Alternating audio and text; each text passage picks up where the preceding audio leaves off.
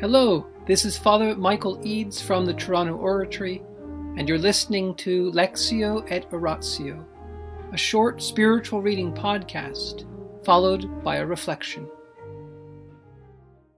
The Imitation of Christ by Thomas à Kempis, Book 3, Chapter 10, on the joy of serving God and scorning the world. The learner, you and I. Lord, I cannot keep silent.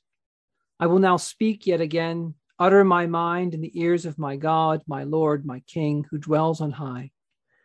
What treasures of loving kindness, Lord, do you store up for the men who fear you?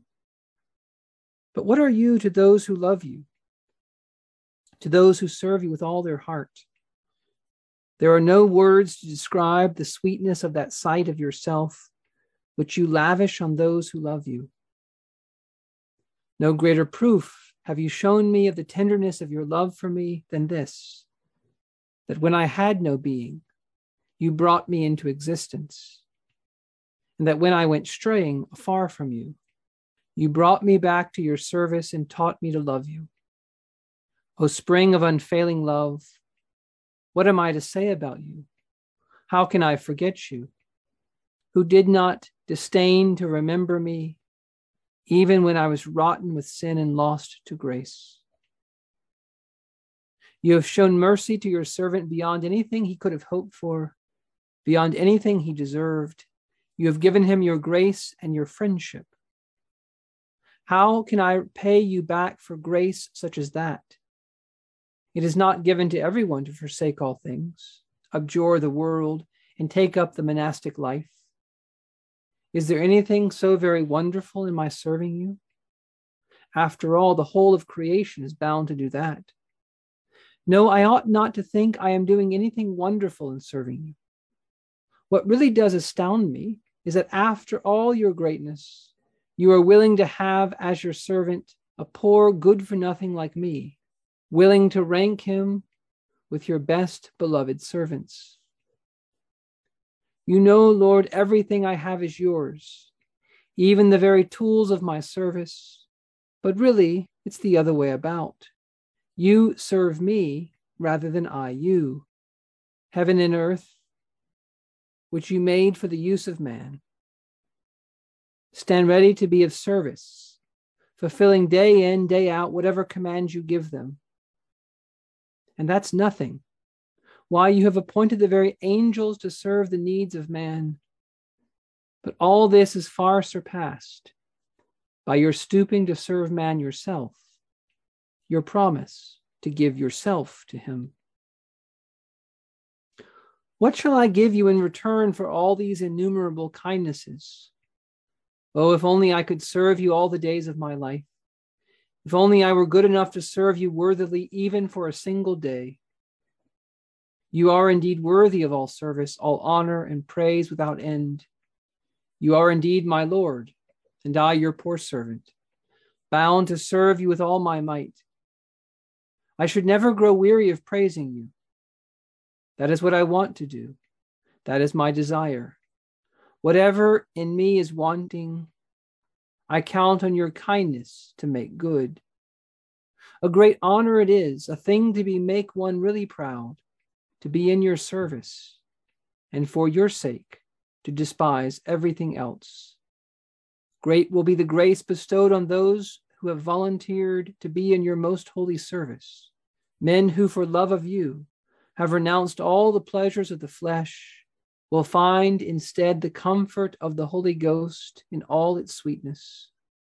Those who, for the sake of your name, enter the narrow way and have nothing to do with worldly employments will be rewarded with great spiritual freedom. How joyful and pleasant a thing it is to serve God.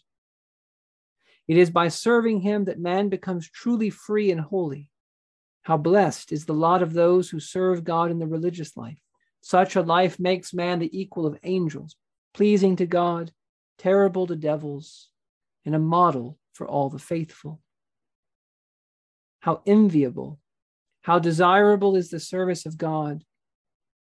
By it, we earn the sum of all that is good and the joy with which our service is rewarded is one that will have no end.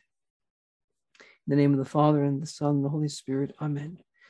Angels of God, our guardians dear, to whom God's love commits us here, ever this day be at our side, to light and guard, to rule and guide. Amen.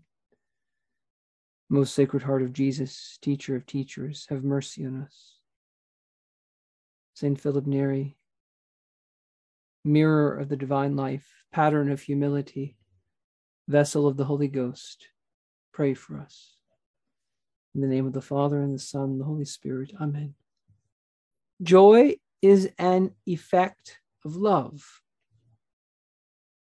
Joy is resting in the good that we love, that we've desired, and that we now possess. And when that good is a good of the soul, a spiritual good, it brings true joy. There is a resting in the good that we call pleasure, having a nice hot bath, a great meal, something very pleasing to drink. All these things bring a bodily pleasure, and pleasure is good. Pleasure is a sign of something healthy going on. There's pleasure when we see a beautiful, interesting painting, for example, or hear something beautifully played, or read something beautifully written. There is a pleasure that comes with the senses being satisfied. But then there is a joy that comes with a spiritual good, good of the soul, a good of the mind. The joy that comes from friendship. And this joy, our Lord promises us. He promises that those who serve him will have his joy, and our joy will be complete. Think of St. John the Baptist in the Bible. He was a man of joy. Yes, he fasted. Yes, he ate locust and wild honey. Yes, he dressed very simply. Yes, he lived in the desert for a long time. Yes, he was arrested. And yet, what did he say? He said, my joy is complete. He says, the friend of the bridegroom rejoices to hear the bridegroom's voice. St. John the Baptist leapt for joy in his mother's womb. He leapt for joy when he received the grace of Christ, when he knew he was in the service of Christ. And so there are crosses, there are difficulties, but the Lord promises us that amidst all of these, there is joy. The joy that comes from the Holy Spirit, the joy that comes from knowing that we are loved by Jesus Christ, that we are loved by God the Father,